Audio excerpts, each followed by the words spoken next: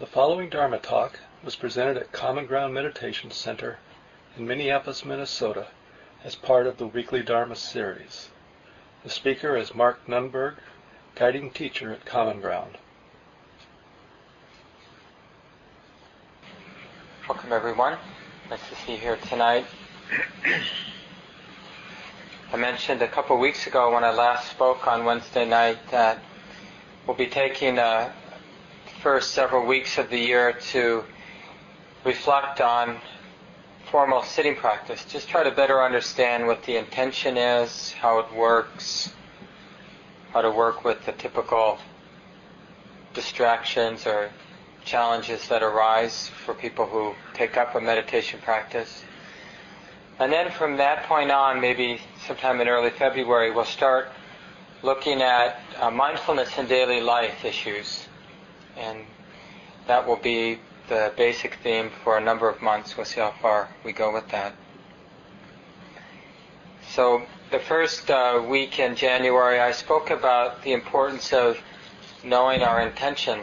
So not just one time, but every time we sit, and even while we're sitting, just to understand why we're doing what we're doing. And it's not something we need to think a lot about, but it has to be alive in us in some way. And the intention then is connected with our action. There's something that flows out of the intention. And so let's just come back to that right now.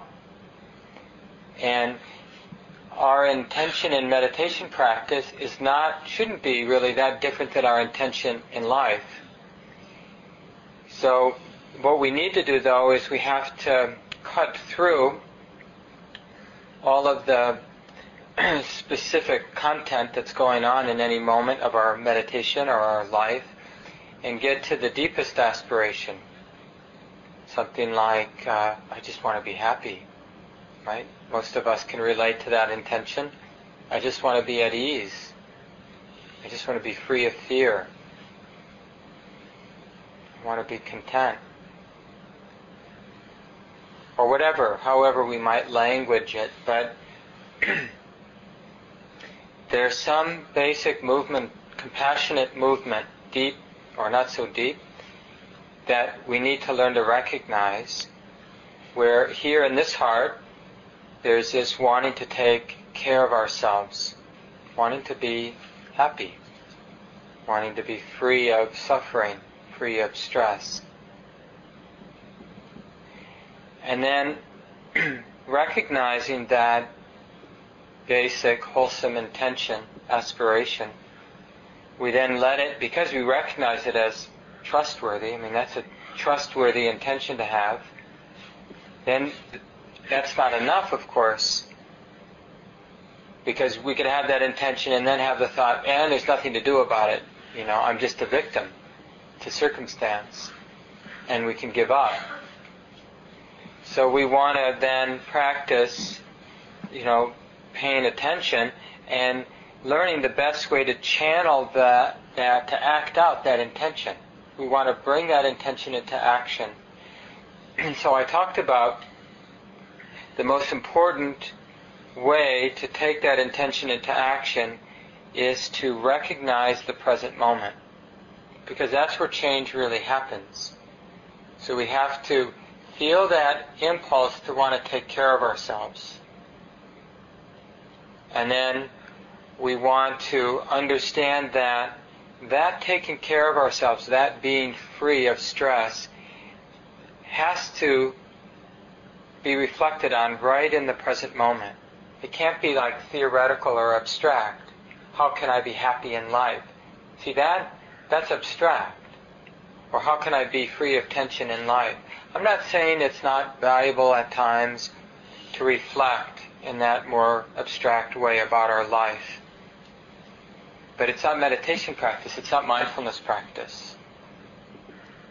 Mindfulness practice, by definition, means that we're connecting with some wholesome intention, and through a process of insight, we realize the way to really ignite, to bring to life that intention, is to reflect on it in the context of the present moment.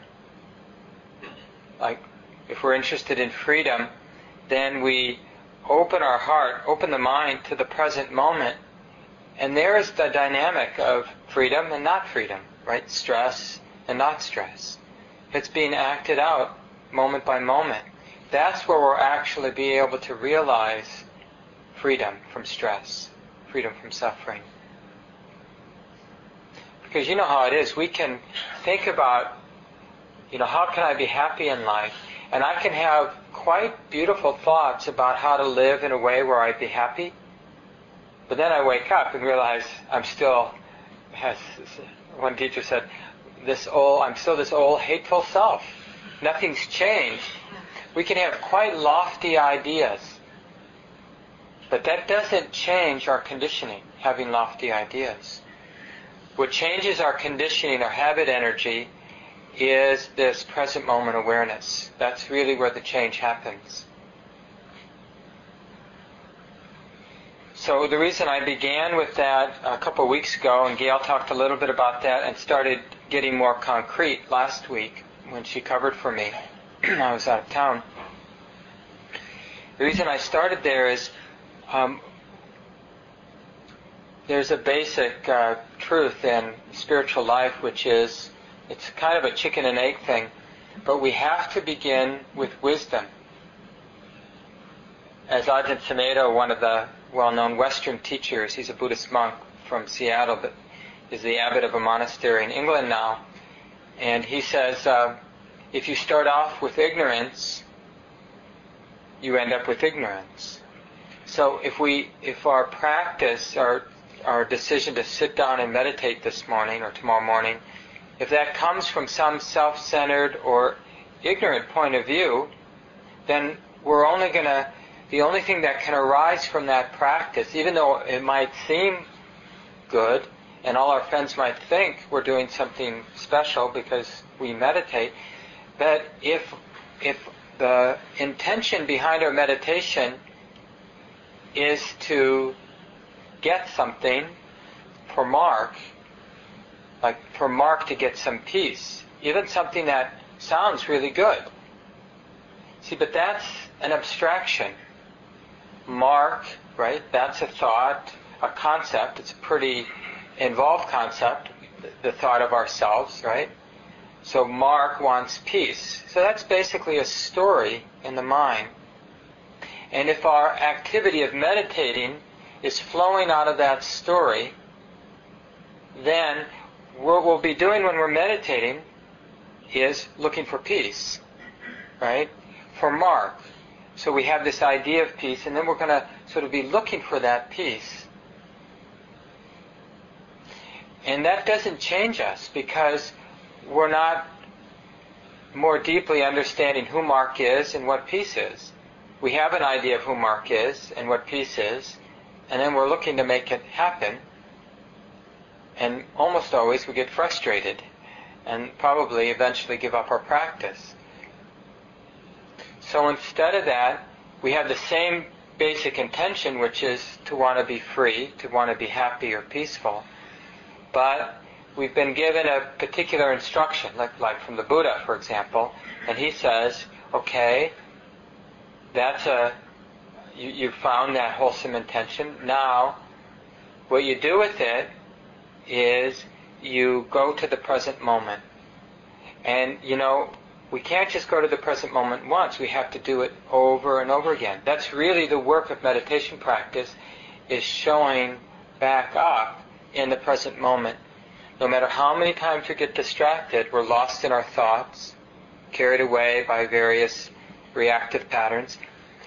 The only real work in meditation practice is to remember this intention to be free of suffering, or however you want to language it, and then that's not enough, and then to rediscover the present moment in that moment. Oh, this is how it is here and now. This is where suffering arises. This is where peace arises, here and now. Everything else is just thoughts in the mind. So if we want to learn something we don't already know about peace, or about how suffering comes to be, It has to be realized in the present moment. It's the only place where spiritual insight arises.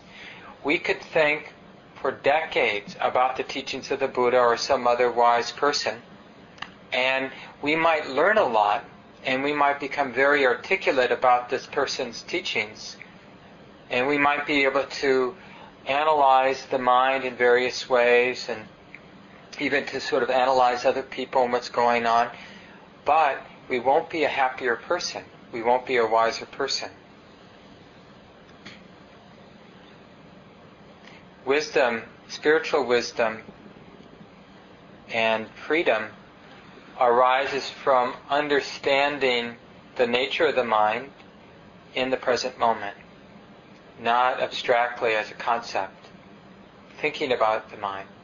Now, after sitting, after a moment of being in the present moment, whether it's formal sitting practice or in our life, we might have some thoughts about it or want to talk to a friend who also meditates about that insight that arose in the present moment.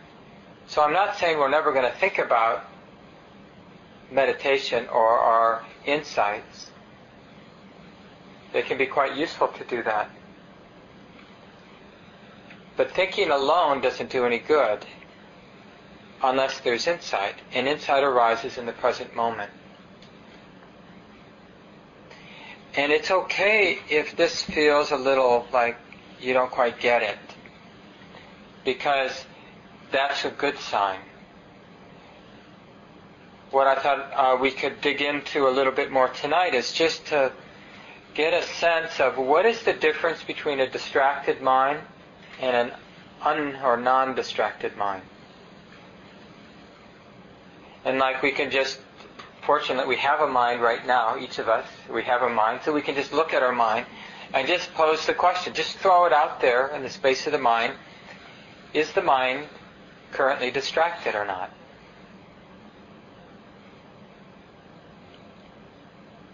Now if you immediately start to think about that, you might get lost in the thoughts about whether you're distracted or not. But what does it mean? Just reflect as I'm talking. What does it mean to be free of distraction? What is a distracted mind? What is an undistracted mind? Or going back to what I said earlier, what does it mean to be present? What does it mean to be not present? To be mindful, to be not mindful. So some thoughts? Anybody have some comments or responses to that?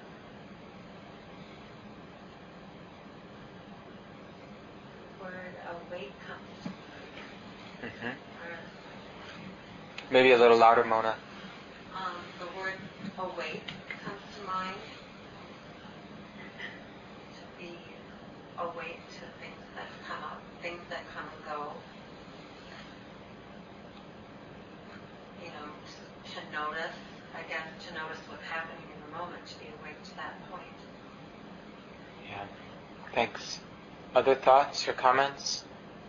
Mm-hmm. I think it's also to be nimble. You know, like there's just all kinds of stuff that will come at you in a given moment, and to not sit there and analyze it or kind of let it pile up and think through it, but just kind of like just those moments when you just know what to do. Yeah. Good. I think that's a really good quality to bring out. That nimbleness. It's like a mindful mind, a mind or heart that's fully present, isn't surprised by what arises.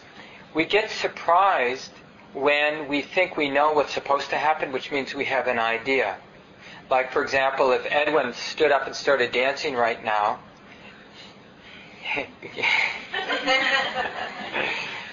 it might surprise us. But if we're fully present, nothing surprises us. It doesn't mean that the thought won't arise in the mind, well, that's unusual that Edwin stood up and is dancing. But we won't be shocked. The mind won't be disturbed or thrown off by it. one of the things on retreat practice, when the room is really quiet, or maybe even tonight when I sneezed, maybe you didn't remember it, or it says something, or maybe it was a shock for you. It shocked you out of your distraction, right? That's usually what happens. Is we're lost. We're in a different universe, and then somebody does something loud like that, and all of a sudden we're sort of like the rubber band's been stretched, and boom, we're back in the present moment.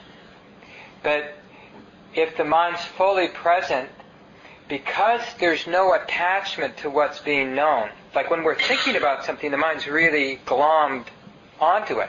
We're really here and here, locked in, one thought to the next. And so when we get woken up, pulled out of that, it can be sort of disorienting. But when we're mindful, there's that nimbleness that you were talking about. And it takes because a mindful mind is not only waking up, but also letting go at the same time. There's no stickiness. So when the loud sound arises, that's just what's known next. And there's no problem. The transition is no problem. So that's one of the ways we can notice whether the mind is fully present or whether the heart-mind is mindful or not, by whether it gets disturbed by change or not, whether it has that nimbleness. And both of you pointed to that. Mona, after she said the word awake, talked about the ability to notice, to just know what's happening, but not getting stuck by anything that's happening. Anything else come to mind, Edwin? Right along this issue of nimbleness, I just noticed sometimes, in particular tonight, that there's kind of an oscillation that's happening, like a pendulum, like I'm being aware and then words come and it's almost like playing. Like, well, let's be mindful, but at the same time, let's let the thought stream kind of course around too, back and forth, back and forth. Yeah. Like, what if? I don't know. Does that make sense?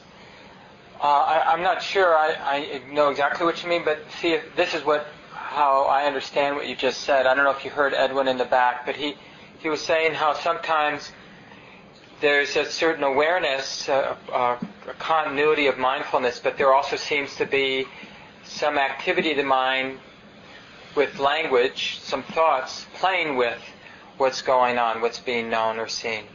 And that's the way I interpret that, like translate that into my own experiences, that there's a transition in our practice at some point.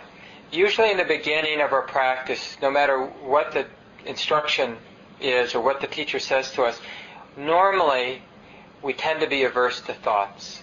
Thoughts are bad. And so we kind of, in our minds, think of mindfulness or meditation practice as being the absence of thoughts. But it's not true. It's just, but because our thoughts are, usually when thoughts are there in the beginning, we do get lost in them. So that's why we think thoughts are bad. But thoughts aren't inherently bad. They're just phenomena. Just like the sound of a clap is a phenomena, the sound of traffic, the sensations of the breath coming in and out. It's just phenomena, mental or physical phenomena that can be known. But so later on then in practice, we begin to wonder about that. Like, well, because we see that thinking that thoughts are bad is itself a thought, and it's stressful, and gets in the way of being mindful. So then we begin to experiment, and we're a little confused. Some doubt usually comes in practice, which is probably a good sign, because we're beginning to explore. We're going beyond a superficial understanding, an inevitable but superficial understanding of mindfulness, to a deeper understanding. And so we have to begin to give that part of the mind freedom to do what it does, which is think, and analyze, and compare, and do creative thinking, and stupid thinking, and every kind of thinking. To just give permission for that mind to unwind, to do its thing, to spin out. And we discover that, sometimes we discover it's not a problem. That that thoughts can be coming and going, almost like in the background, which you suggested, Edwin, that the mind, it isn't disturbing the mind. There isn't some part of the mind glomming on, holding on, clinging, attaching, identifying with the thoughts. It's just thoughting happening. And the interesting thing is, as the mind gets quieter and quieter, those thoughts generally can be more and more enticing. Partly because the energy begins to build. So it's like the voltage that the thoughts have, that part of the mind has, is much stronger. So the images that can come into the mind, or the creativity of the thoughts that can come into the mind, can be quite astounding. We finally figure out how to organize our drawer. Or what to do with our life, or whether I should marry somebody or not, or whatever else, that, all of a sudden there's like this clarity in the mind. And of course, we really want to get identified with that thought. Or it will be some despicable thought, something that will kind of tend to grab the attention in a way that is the cause for attachment or identification to come. So we just get challenged to just let thoughts be thoughts. And, we can always go back to that more superficial understanding of practice, where we sort of take a hold of the anchor, like the breath or the sensations in the body, as a way of repressing thought. That's not a bad technique. It's just not the end of practice. So all of us at some points in our practice, we need to practice that way, where we're sort of taking hold of a mantra, a prayer, the breath, sensations, walking, yoga, stretching. We're taking hold of some relatively concrete object as a way of repressing unwholesome thinking. It's like meditation 101, but it's just the beginning. But we're going to cycle through that beginning state all the time. So even if you've been practicing for decades, there are times when we're using a technique to repress unwholesome thinking, where the mind would just be obsessing or worrying or planning in a way that's not useful. But then once the whole system calms down, and there's less of that tendency to obsess in an unwholesome way, then our practice needs to get just as subtle as the mind is. So when the mind is gross, we use a gross practice. When the mind is really subtle, we need to use a very subtle practice. And one of the problems in practice is that we tend to keep using a gross practice even though the mind has settled down and is much subtler. And then we don't understand why tension is building. And it's because the gross practice creates tension, but it's just less tension than would be created by just letting the mind do what it wants to do. So that's a sign, like if you feel like you're doing everything you're supposed to be doing, but it's just tight, then there's too much willful doing in your meditation practice, and you need to weed that out. Even though at other times you might need it again, but at that moment, in those moments, you need to weed that out. Thanks, Edwin. Any other thoughts about distraction and non-distraction? Tom? Sometimes I think I'm more comfortable. Sometimes. A little bit louder, Tom. When I'm in the now and conscious of the release of sadness,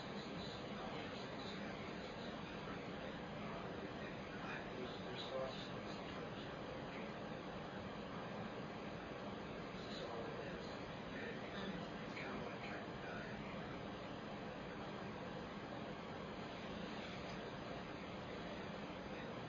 It's almost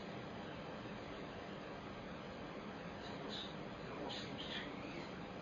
It's almost too comfortable. Being in the now. It's a little nuts. It's like I said, sometimes I'm just more comfortable with the demons. More comfortable with The demons, with the way that I have. Yeah. For many, many years. Yeah, we're going there tonight. I'm going to come back to this point, but I'll just say something briefly now, which is we have to cultivate a taste for equanimity. I mean, we don't have to, but but we want to. We find that we want to. It's like you may think you're more comfortable with the demons, and in a sense, it's really true because we're used to agitation. Just think about what we were into when we were teenagers, the kind of music we listened to, the kind of lifestyle we had. Now, most of us would not like that now. All that worry that we had, that social tension that existed. I mean, maybe it's like that for you now, but thankfully for me, it's not as bad as it was. But sometimes, right, even now, sometimes we are attracted because we sort of romanticize that agitation as being sort of, I was alive, I felt alive. It's called suffering. Suffering is an agitated state, but the thing, from the point of view of an ego, of a self-centered being, what an ego wants more than anything is to feel real. And when we're suffering, it's a very self-centered state. Suffering is a very self-centered state. Ease and peace and calmness and tranquility is a less congealed state. So it takes a little getting used to, because we've come to equate this agitation, this self-centered contraction, with being real. So we're a little frightened when things start to soften and the boundaries aren't so clear, and we go from like a very defined me, like, this is who I am, to not knowing, not having clear definitions about what's what. And so the ego, that part of the conditioning that is used to living through a self-centered view, is going to be threatened. And it's going to, like in my response to Edwin about how thoughts will arise when we need to allow thoughts to come. So there are going to be these very seductive thoughts that are in one way or another going to create doubt about the value of equanimity and peace and ease. And the important thing is just to see those are just thoughts. Now, you're not saying that it's wrong. It's important not to tell yourself that's wrong. Equanimity's good. You don't want to take sides. You want to let the whole thing work itself out, take its natural course. So this is again like where we abstract the spiritual life. Oh yeah, equanimity's good, so then we look for equanimity, and then agitation's bad. And see, that's itself setting up a problem. But the whole system will move in the direction of peace and equanimity if we get out of the way. And getting out of the way is just coming into the present moment with awareness. Open awareness in the present moment. The system will move towards equanimity. And as it moves towards equanimity, two things happen. One thing that happens is that equanimity gets challenged by the part of the mind that's afraid of that. And the other thing that happens is we begin to see that equanimity is our true home, that peace is our true home, and it feels really good to be home. That putting that burden down of being a self, of needing this and afraid of that, it's really nice. But both happen. We have moments where the confidence or the trust in that letting go, in that movement towards equanimity, is really a deep insight, a deep sort of truth that this is home. And very seductive thoughts come that cause us to doubt it. And it's really important to understand, well, that's just a thought, and it may be true or it may not be true. But I'll return to the present moment and just know this thought as it is, as a thought, as an emotion that's associated with that thought, and just be present with it, to include that without needing to resolve it as being right or wrong. Thanks for bringing that up.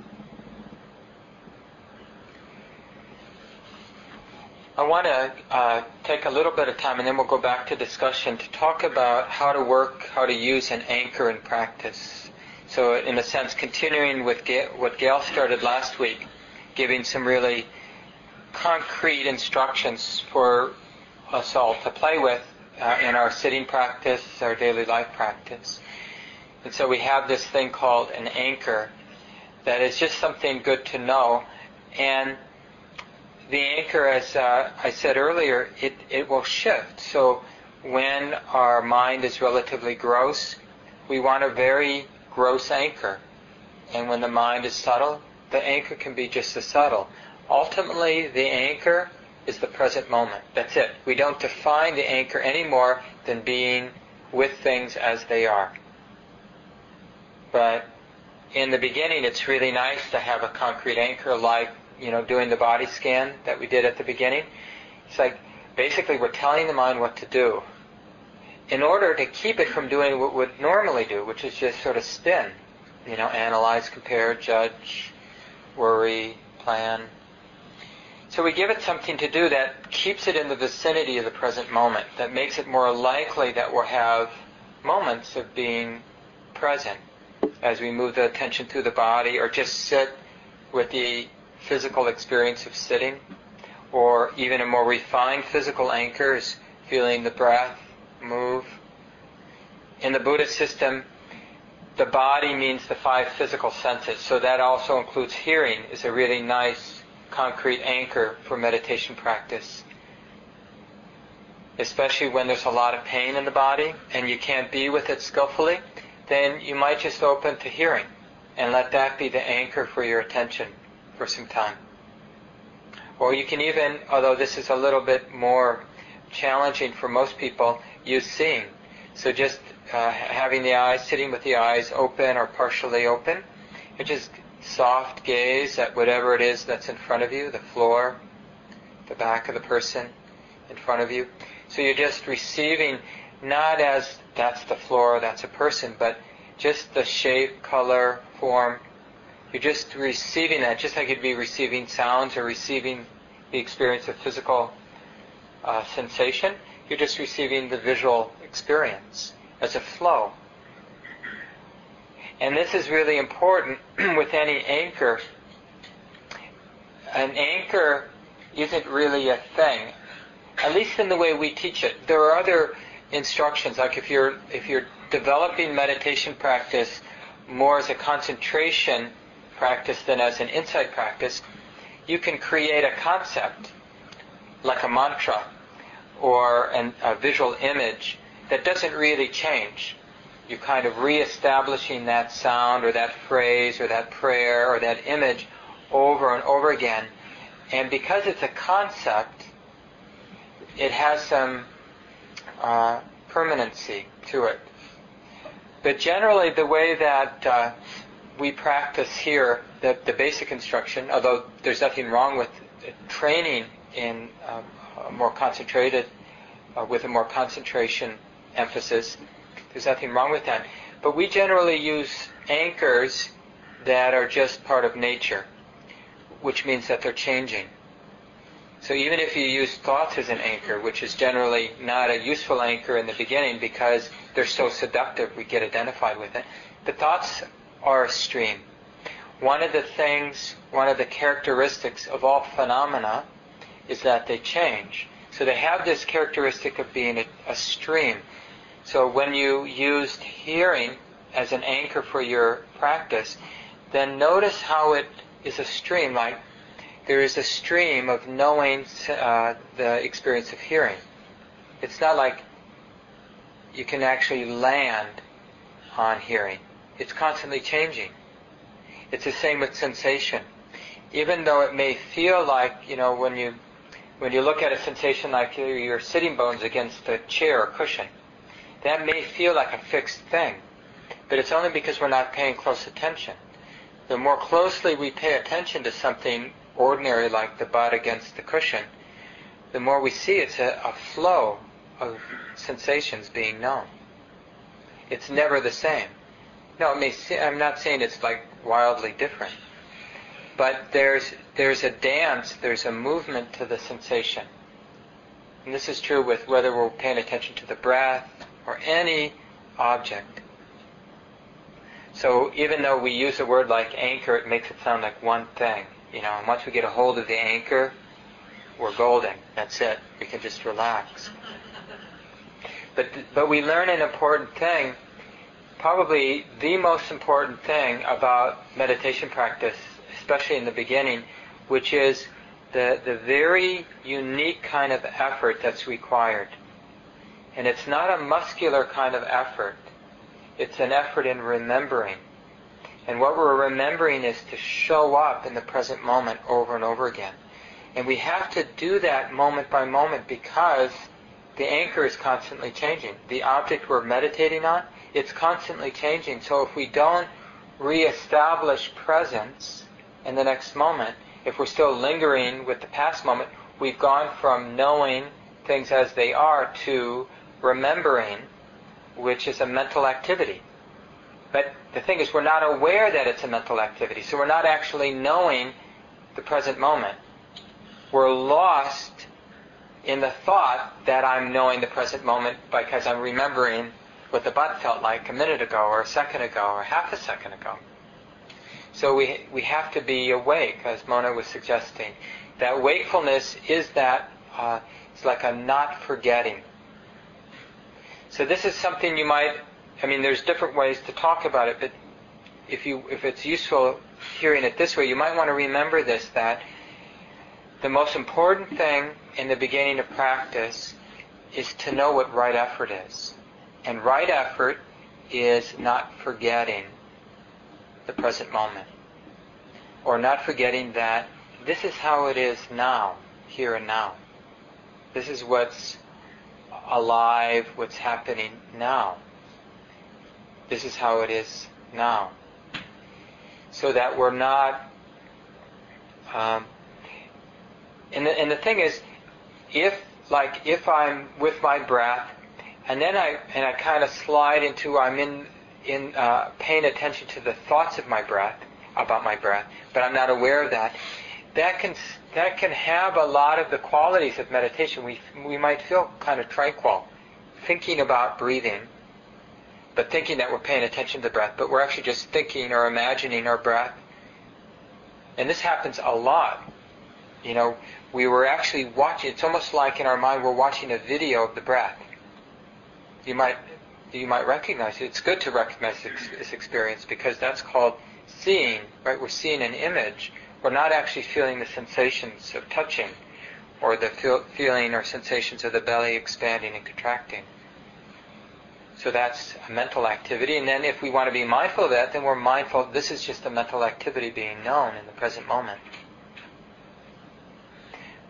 So a lot of times the anchor goes from where we actually are awake to where we kind of move towards a trance state, where we're not really awake to the present moment, but the mind is fixed on some image or concept or stream of thought, and it's less distracted than it is in normal life. And so there is some tranquility that comes with that concentration on that trance state, for example. And then at the end of the 30 minutes or 45 minutes, we feel somewhat calm, like we've had a nice vacation. Or just, we may even feel sleepy and dull, but it feels nice because we're less agitated than we were when we started. But the thing about that kind of practice is we won't learn anything. So even though it's not bad, it's not dangerous, well, the only danger is we'll think we're doing what's best for us, but we won't actually be doing what's best for us. So you want to really be on the lookout, and the way to avoid, we all fall into trance-like states all the time. It's just like the big challenge in meditation practice, is spacing out in different ways that are somewhat pleasant. Because if they were unpleasant, we'd wake up. That's the good thing about unpleasant states. They tend to kind of bring up the thought, I'm not doing something right. So, but the trouble with these trance-like states is they feel good. So you could stay there for decades in your meditation practice unless somebody points out that what's going on. And we can really help ourselves by remembering this right effort, that we need to make an effort. And the effort isn't to stick with the anchor. The effort is much more, involves much more wisdom than it does this sort of brute strength. Like sticking with the object, it's more like brute strength. I'm going to stick with the breath, I'm going to stick with the body, no matter what. It's much more subtle than that, the effort that's required. It's this remembering, this is how it is. There's really no strength that's required, because the knowing is an inherent thing going on. We don't have to make an effort to know the present moment. The effort we have to make is not to get lost in thought or lost in the conditions. The effort to stay awake. But our biggest habit of all is to get lost. We want to absorb into things, especially stories. We like to get lost into stories about who I am or what's going on or some fantasy, because we feel somewhat safe in stories, and we feel exposed and vulnerable when we're awake, because we actually are exposed and vulnerable. So we should feel that way when we're awake. It should feel kind of raw when we're awake. It's part of this nimbleness. It's like a certain vigilance, not with tension, but like wow, this is the breath, this is the body. Now it doesn't end there. It's just that once we cultivate a taste for that, we learn to relax in that space of awareness, that space of the present moment. We learn to be fearless there. But at first, it's a new thing, and there's real resistance to it. So keep that in mind. So whatever your practice is, whether you're somebody who does a body scan meditation usually, or whether you usually, after settling in, go to your breath, or whether you work a lot with your posture and just the sensations of the body sitting as your anchor, or whether you work with sounds, or whether you incorporate some words with any of those things, like bring some words to your breathing, so in, out, or rising, falling, or calm, ease. The important thing is to remember that particular technique needs to be infused with this very special effort, which is remembering or not forgetting the present moment. This is how it is. So it's less about the particular object that you're using, although that doesn't mean it isn't really useful to have a basic object that you work with. It really is useful. Don't skip around. One day do the breath, the next day use sounds. I mean, you can use sounds from time to time, but have one particular object that you work with, because your mind will get to like it. It will really like to go there. It will become a really good friend. It will start to feel at home with the breath, or with sensations of the body, or with hearing. So, but it's not about the breath, it's not about the sensations of the body, it's not about hearing, it's about the present moment. So we're using the anchor to help us remember, this is how it is now. So that way, if that particular anchor, that particular object gets interrupted, it's not a problem. Because then that interruption, that distraction itself, is just what's being known in the present moment. That's that nimbleness. That's really not going to be offended or distracted by other objects that arise. Could be the most angelic image in the mind, but we're not going to get identified or attached. It's just a thought. It's just a beautiful thought, a beautiful image, or a very despicable memory about what we did. That can arise, and that can just be allowed to be too. That's just another thing being known. And then the emotion that's associated with it, well, that's just another thing being known. So we're just remembering to include everything. That's really what it means to be present, is just to allow everything to be what it is already. So it's that inclusivity. We just allow it to be what it is. Because it is this way. The present moment is already this way. So any kind of not knowing, not being open to it, is called suffering. Even if we're not aware that we're suffering. If we're not fully exposed and open to the present moment, we are in a state of stress. Just because we don't know we're in a state of stress doesn't mean we're not in a state of stress.